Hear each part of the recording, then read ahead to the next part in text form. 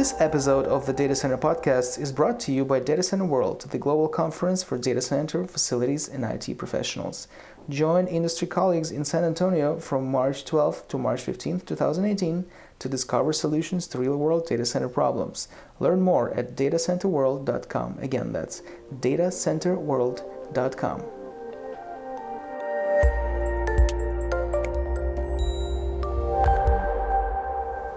Hey everybody, welcome to the Data Center Podcast. We have here with us Steve Houck. He's the CEO of Virtual Power Systems. Steve, thank you very much for joining us. Great to be here. Thanks for having us. I'm going to take a stab at explaining what you guys do, and then you can take it from there, Steve. So what Virtual Power Systems does is create software to manage power provisioning in the data center. You can dynamically allocate more power to a rack if it needs it. You can reduce the amount of redundancy or reliability in a rack if the application doesn't need it. The software basically treats the total amount of energy or power available in the data center as a single pool, and then from that pool you can allocate power as needed to various components. And Steve, you can take it from here, explain how this thing works. I think it'd be helpful just kind of a quick history of kind of evolution of data center and how this whole need for software-defined power is and what we're doing has come about. And I'll make it quick, but it leads into how we're doing.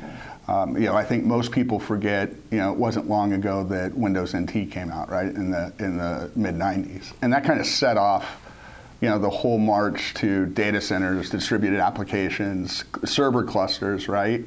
And we were able to do a lot more. In the 2000s, we started clustering servers and applications and building data centers. And at that time, it created an environment where compute was very underutilized, right? And server sprawl was a real problem. And that's where VMware came in. And a company I spent some time with was saying, well, we could take virtualization that we saw in the mainframe, and if we saw that and put that on an x86 architecture, we could do some interesting things. And the main thing was consolidate servers, huge consolidation rates, 10 to 1. As we know now, virtualization really changed everything and set off cloud, and what is now the software-defined data center. And it really began this march of using abstraction of software to solve these inefficient architectures in the rest of the data center. So that led to data storage virtualization in the storage industry. We virtualized the network. Really the only thing left that hasn't been impacted by software is the power control plane.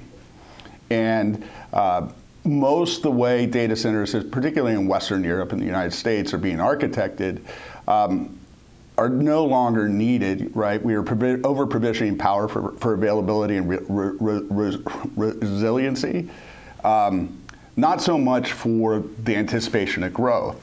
And since then, all sorts of technologies have come along to make applications and compute available, right? So if power goes down, we just move workloads. Well, this has kind of left a very expensive, archaic architecture in most traditional data centers where power is stranded, as you said, or not used efficiently or over-provisioned. And it's the only part of the data center and cloud architectures where software really hasn't been applied to solve that efficiency. And I think we're seeing more and more peaky workloads, and that's going to continue.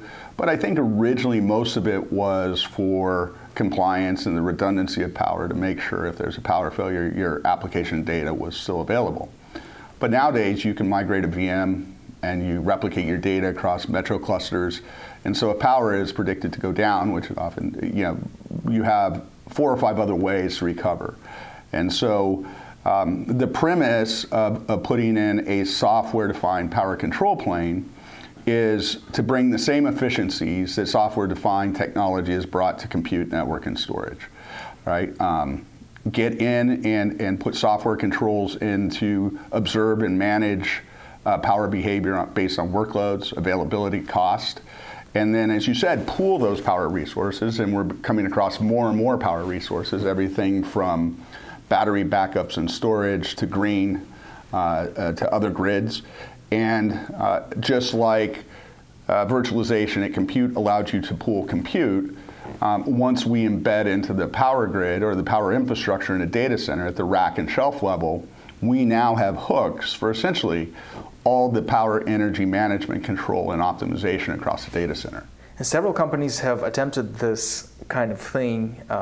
They didn't necessarily use the exact same technology, maybe didn't try to implement it in the same way, but this idea of software control power provisioning isn't new, and some companies have tried and failed. So why you and why now? I think the idea and has been around for some time, especially as we got into hyperscale architectures and the AWS, Azure, Open Compute starts looking at non-standard data center architectures to address the issue. There was a number of issues, right? Early on, lithium-ion batteries were expensive. Form factors weren't appropriate for the data center. Those prices have dropped. We've got more effective form factors. And the competition in the market and the cost of running data centers and the cost of power associated with have become a big enough problem to scale that customers are now willing to adopt those technologies. Is lithium-ion a prerequisite for using your product? It's not a prerequisite. Let me kind of explain how we look at the software-defined power platform, and you'll understand how batteries play in that. The first phase is, much like server virtualization had to be embedded in servers, OEMs, and to really get mainstream market adoption. We're working with Schneider, Artisan, Vertiv, all the major power component players to put in the base level controls and hooks, right? So as they refresh their power shelves and their components in these data centers, they're going to be upgrading those and refreshing their firmware with VPS-enabled technology. So that's the first foundation to get into the root of the power architecture within the data centers. Once we do that, we use a combination of our ICE switch, our ICE software, which controls ICE switch and ICE block, to do a number of things. One of the biggest value adds is that immediate trap into the over provision or stranded power, right? That's kind of the equivalent of the 10-to-1 consolidation ratio in physical to virtual servers, right? So our premise is, once you go software-defined power and we're embedded into the components, if you're an existing data center operator, we would allow you to tap into that stranded power, and you can actually increase your IT deployments by 50 to 60% without expanding your physical space or bringing in more power. Partnering with the component players, and Schneider's very forward-looking on this, getting into their natural refresh cycles is very important, right? Point of entry of server virtualization was migrating to high-density blades. Right? That's how the server market really accepted virtualization. It's like, okay, we could use that to get off of these servers, towers, and racks and go to high density. So the embedded strategy with the power component is kind of similar. It's like, what's the compelling reason for Amazon to upgrade, Artisan power shelves? Well, we have this VPS intelligence that makes each PSU 1% efficient. Well, 1% efficiency across every PSU in 26 AWS data, that's a big deal. So that first wave of value is get embedded into the power components, right? And tap into that stranded power and immediately increase the amount of IT density, number of customers you can put into a data center or on a platform. So are lithium-ion batteries better for this application than lead acid? Lithium-ion, I think, is the most advanced. It's not just our particular application. I think it's just what customers are becoming more comfortable with. I think their form factors are smaller. They are more predictable than other form factors of batteries. The supply chain on lithium-ion is more broadly available worldwide. Although, one of the barriers to battery adoption into data centers is supply chain, right? We have cities like Amsterdam and countries like the Netherlands. By 2021, every vehicle in their cities has to be electric, right? It uses similar technology that we're using in lithium ion. And so world supply chain and availability of lithium ion is going to be something we have to pay attention to. So I don't think there's any one. It's the most advanced. It's the most stable. I think it lasts the longest. We have to be aware of how much space this technology is taking up within the data center. So the form factors of lithium ion are good. And just like chips will get cheaper and disks will get cheaper, lithium ion continues to get cheaper. Can you explain ice block and ice switch? The switch is a piece of hardware. We're actually working with third-party manufacturers, so we don't want to be a hardware company. So right now, CUI manufactures the ice switch. Schneider's looking at doing a version of it as well. So fundamentally, we get into the power components. Once we go in and add ice switch, which now controls or federates with the Schneiders and the Artisans and the Vertivs, because we now have hooks into those controls, the switch control is the federation mechanism that controls the power components that we're embedding, right? And it also controls the ice block. Now what the ice block does is take lithium ion technology, brings batteries into the rack or end of row, and now takes battery from where most data center operators think of battery as power storage and backup. We're now moving that into production power. So we use it for peak shaving, dynamic redundancy in the production workloads, right? We're the only ones doing that, right? To date, most battery usage in data centers is backup and storage for other power. VPS's ability to control or change the amount of redundancy, the amount of reliability you can deliver to every rack seems to be a pretty good asset for colocation providers, since they can now, instead of designing an entire facility to a certain level of reliability, or designing one section of a facility to one level, another section of a facility to another, they can dynamically change reliability for every customer in the colo, and they can charge them based on the level of reliability that they're getting. Can you explain how that might work for colocation providers? So co-locations are interesting, and we're very involved with Equinix as well. And so here's the issue is, traditional colo operators are losing workloads, particular types of workloads, to Amazon, Azure, and others.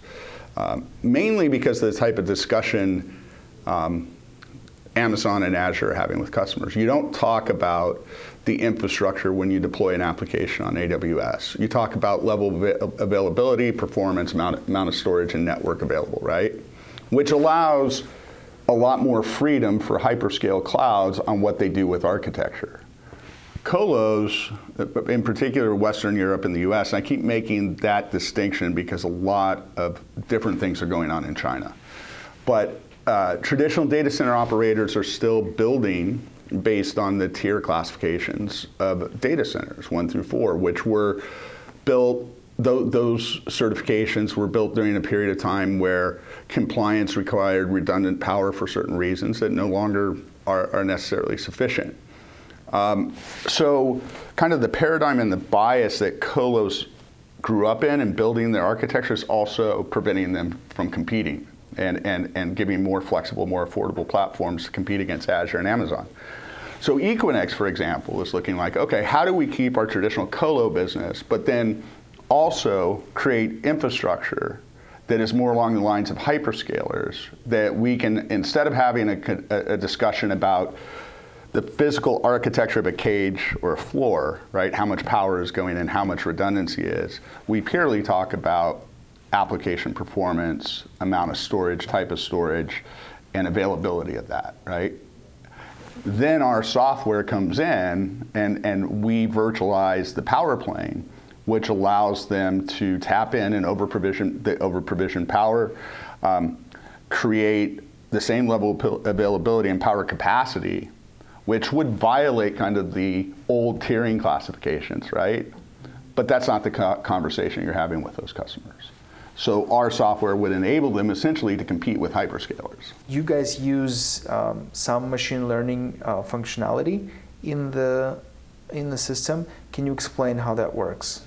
I'm careful with machine learning because it's important, and we have really strong development in machine learning. But the reason I say I'm careful with it is because in this day and age, if machine learning isn't inherent to your platform, you're missing something. So, and I say that if you look, once we're embedded in these components and once we have a hardware-software link, it's not hard to write software, machine learning software, that begins to communicate predictive failures within a shelf, right? Predict application usage, power usage based on application. Combine pricing to type of power, right? So share sourcing power based on price and availability at any given time. And that's the type of machine learning we're using. The nice thing, I think what's special about ours is not only do we learn about and monitor about what's going on in the environment, and I think this was the problem with DCIM, that's where it stops, right? It's kind of like, okay, here's some of the stuff that's going on within your environment. But we actually have hooks into the components, right? So we can actually control the flow of energy and power based on those behaviors. We can do it dynamically if a customer wants us to, right? Let's say the customer has data centers. I'll talk about something called Ice Cloud. Multiple data centers across multiple regions, and our ICE technology, that's what Intelligent Control of Energy is, the software that is platform, is in the data centers, right, at the rack and shelf level. We're gathering all this information about different behaviors. If the customer is multi-source of power, everything from green, biodiesel, traditional, they can load up their cost structures, right, and add that to our ICE Cloud software, which is kind of a monitoring system of all the power behaviors across all the data centers, and can divert energy and workloads based on, cost, availability, margin, right?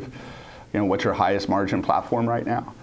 So ultimately where we're going, and that's the third phase, is imagine feeding that data into vSphere. Now VMware through vCenter can vMotion based on, among other things, network availability because they have NSX, but now their software power grid is also virtualized. You can make decisions about power availability, SLAs, costs. Now, taking lots of data, analyzing it, coming up with strategy based on the analysis, to me that sounds like big data analytics. Machine learning, in my mind, or AI is being able to see things that a human would not see looking at the same amount of data. Like, in other words, the system could detect anomalies or predict things a human simply couldn't. What's the specific advantage of machine learning in VPS's situation? Well, you can tell what power shelves are more efficient, what workloads, like we're doing work right now with SAP specific to HANA workloads, right? We can learn very specific behaviors about power related to HANA databases in a particular vertical, right? Perhaps HANA draws power differently off of green grids and inventory systems versus point of sale systems. Does one brand of power component operate better at high volume or lower volumes? Are power shelves from one type of architecture wearing out or defaulting, in aggregate more than others? There's nothing right now that is agnostic to all power components and all platforms that could actually determine those behaviors at the hardware level. Explain the advantage of moving power management and energy storage a bit to the rack from the kind of the centralized power room. It depends on, we can do that, right? So we can be at the rack, we can be in a row, or we can be remote. It depends on the particular architecture. Right now, it's a one switch per rack. I think it's 12 kilowatts per rack. For example, on a 10 megawatt data center, you're going to have about 450 racks that we could support with 2 batteries. And just a traditional, so if there's real estate and for an existing what we call brownfield data center, that's just an easy way to implement battery technology into existing architectures, right? Now, when we're talking to the Chinese, I mean, we're talking about some really advanced, really compact, really different types of architectures to implement battery. Mm-hmm. And the Chinese are building or projected to build more data centers than anyone in the world.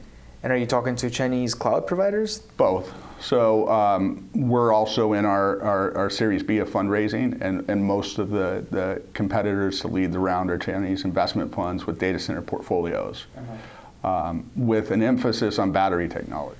Do you foresee most of your business being in China in the near future? I think that they will probably be the faster adopters, right? Because they're building new data centers with an intensity on green, right? An intensity on not just green, but because of power constraints within China, being efficient with raw power consumption and the technologies that optimize that.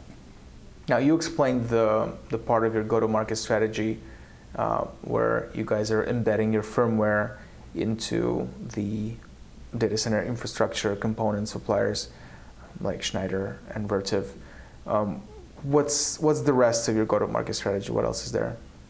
So the first phase is to get embedded into the industry standard components and get into that refresh cycle as cloud providers, both hyperscale and enterprise, upgrade their power infrastructure. The second is then to the end user through channel partners like traditional channel partners, but then also resell with Schneider, Vertiv to their large customers. The good thing about that is almost all the hyperscalers are dual vendor strategy, right? So they have a blend of multiple vendors in there.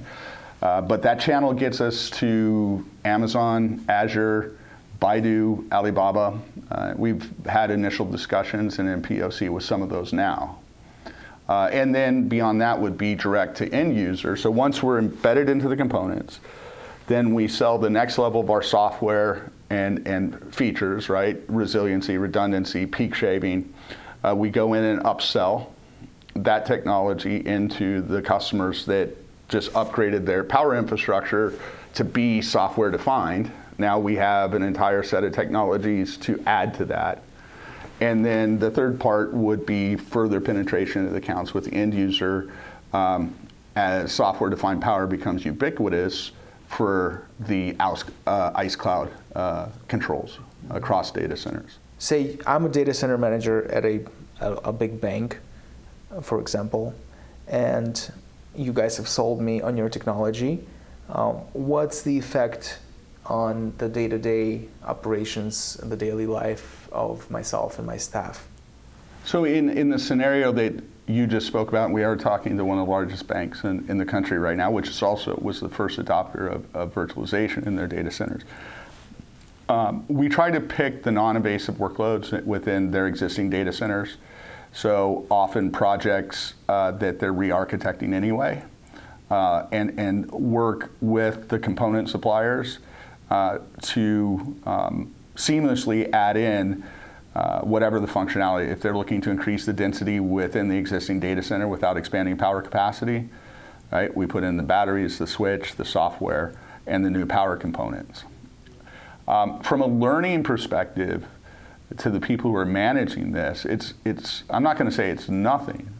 It's just understanding the components and how they're connected into the environment. But it doesn't significantly change the way they manage their power infrastructure or their IT infrastructure. Where the big disruption comes in is when we build next generation data centers, right? And that's happening anyway. I think, as I said, the Chinese are way ahead on this. Open compute obviously has driven new architectures and new derivatives.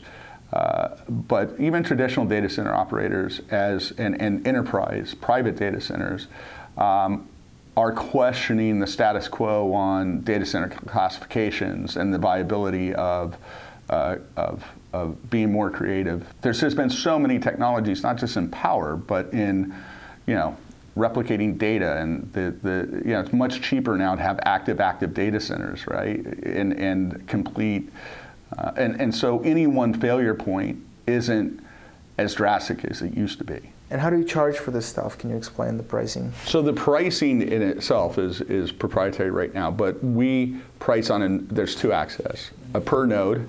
So if you consider a node based on a switch, so per ICE switch, a rack. Okay. And then there's a megawatt component to it.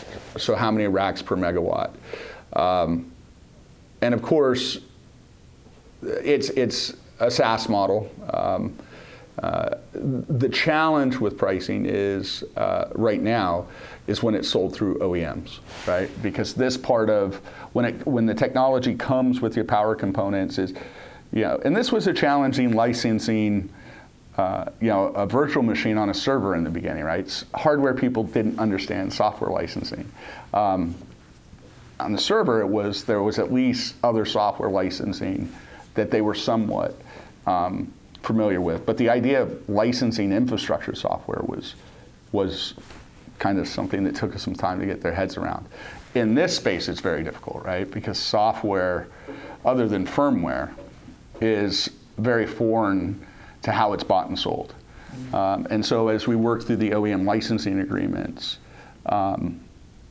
we're bringing the partners, the component suppliers, down the road of transforming their business, right? And it's no longer just components with firmware, it's value-added software on top of that. To be fair, infrastructure component vendors are getting more and more involved in software. And that's the good thing that's working in our favor is, in an attempt to not be commoditized as just a component supplier, they're going upstack to add software. One, because customer demand, and two, just to be competitive. And so while the task is hard to integrate software, hardware pricing and maintenance programs with software licensing programs in this space, our partners are allocating the resources to get it done. Because it's in their best interest as well. I'm going to switch gears a little bit and talk about company management. Looking at Glassdoor, it seems that the former CEO wasn't universally loved by people who worked for him. Let's put it that way. What are you guys doing to keep a positive atmosphere in the company, to keep staff satisfied, happy with what they're doing? Glassdoor and Yelp are great things, and I take them very, very seriously. In a startup, you're a small sample set. Yeah. The way I look at this is, the ability to lead and create a new category doesn't grow on trees. And it takes a lot of work, and it takes a lot of smart people. And me coming into the company was acknowledgement that Shankar and I could work very well together while I ran the company, and he provided the technology vision as executive chairman to do the heavy lifting to create this category and lead the category. Culturally, are we different? Yeah, 100%. And are there things that we address? I think so. And I focus on producing outcomes, right? And being really clear with the team, what are the outcomes we have to produce, right? And as a startup, with 26 people, if everyone doesn't understand the outcomes and aligned, that's a miss. And so we have weekly meetings with all 26 people where I tell them where we are in funding. We talk about where the product is. We talk about our customer engagements. And I just found that, especially in a startup, transparency is key, right? You have to enroll every one of your team members every day, right? That they made the right choice. This is the right mission, and it's an exciting place to be. And so that's what I focus on. And I think, we're in a good space. The team is motivated, and we've got our ICE block and our ICE switch, our product to production, and it's now commercially available. So those types of wins are really motivating and kind of takes the distortion out of personalities, because if you're producing, That's what people want to do. And so getting the product out, we're in proof of concepts with Uber, SAP, Equinix.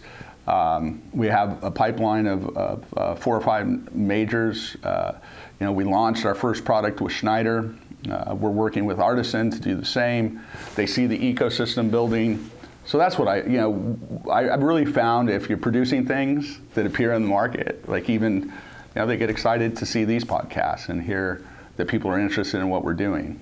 I think that shifts the conversation. And product-wise, what are the next steps for you guys? What are the next biggest hurdles that you still have to overcome? This year is focused on primarily the OEMs, and so on one vector. So you should anticipate to hear more product announcements from Schneider, as well as others. We're working on those. We're also, you'll probably hear more announcements around our production trials and validation from key customers. So our goal is to have 8 referenceable major data centers in production this year. From our product standpoint, we're putting out the first version of the platform, the ICE block, the ICE switch, and the software. Towards the second half of the year, you'll start hearing more about ICE Cloud, right? The control mechanism between data centers or within data centers, and also how we implement into the IT plane, server storage, right? Hyper-converged infrastructures. Then we start understanding how applications are working and how storage is drawing, right? Flash has been massively adopted into the data center. How is that impacting power draws in an application or within hyper-converged infrastructures? And once you have those Houcks in VMware or Nutanix or whatever, who becomes your end user? I think enterprise customers become users, and our OEM channel now broadens to the virtualization and the compute layer. And I think it's a nice meet in the middle. I was with VMware for a very long time and at the early stage of adoption. And even back then, we kind of had this vision, if we could hook into the power components and control them, that'd be a great thing. Everyone kind of recognizes this gap in the software-defined data center, the software-defined network, to kind of close the circle, and that's the power control plane. So the customers would become enterprise customer, whoever's deploying, their on-premise clouds or architectures, or even their hybrid cloud strategies. But again, implementing into the ecosystem would be the way, sold with VMware, sold with Azure, or sold to Azure, sold with System Center for Hyper-V. Steve, thank you very much. No, I appreciate it. Good conversation.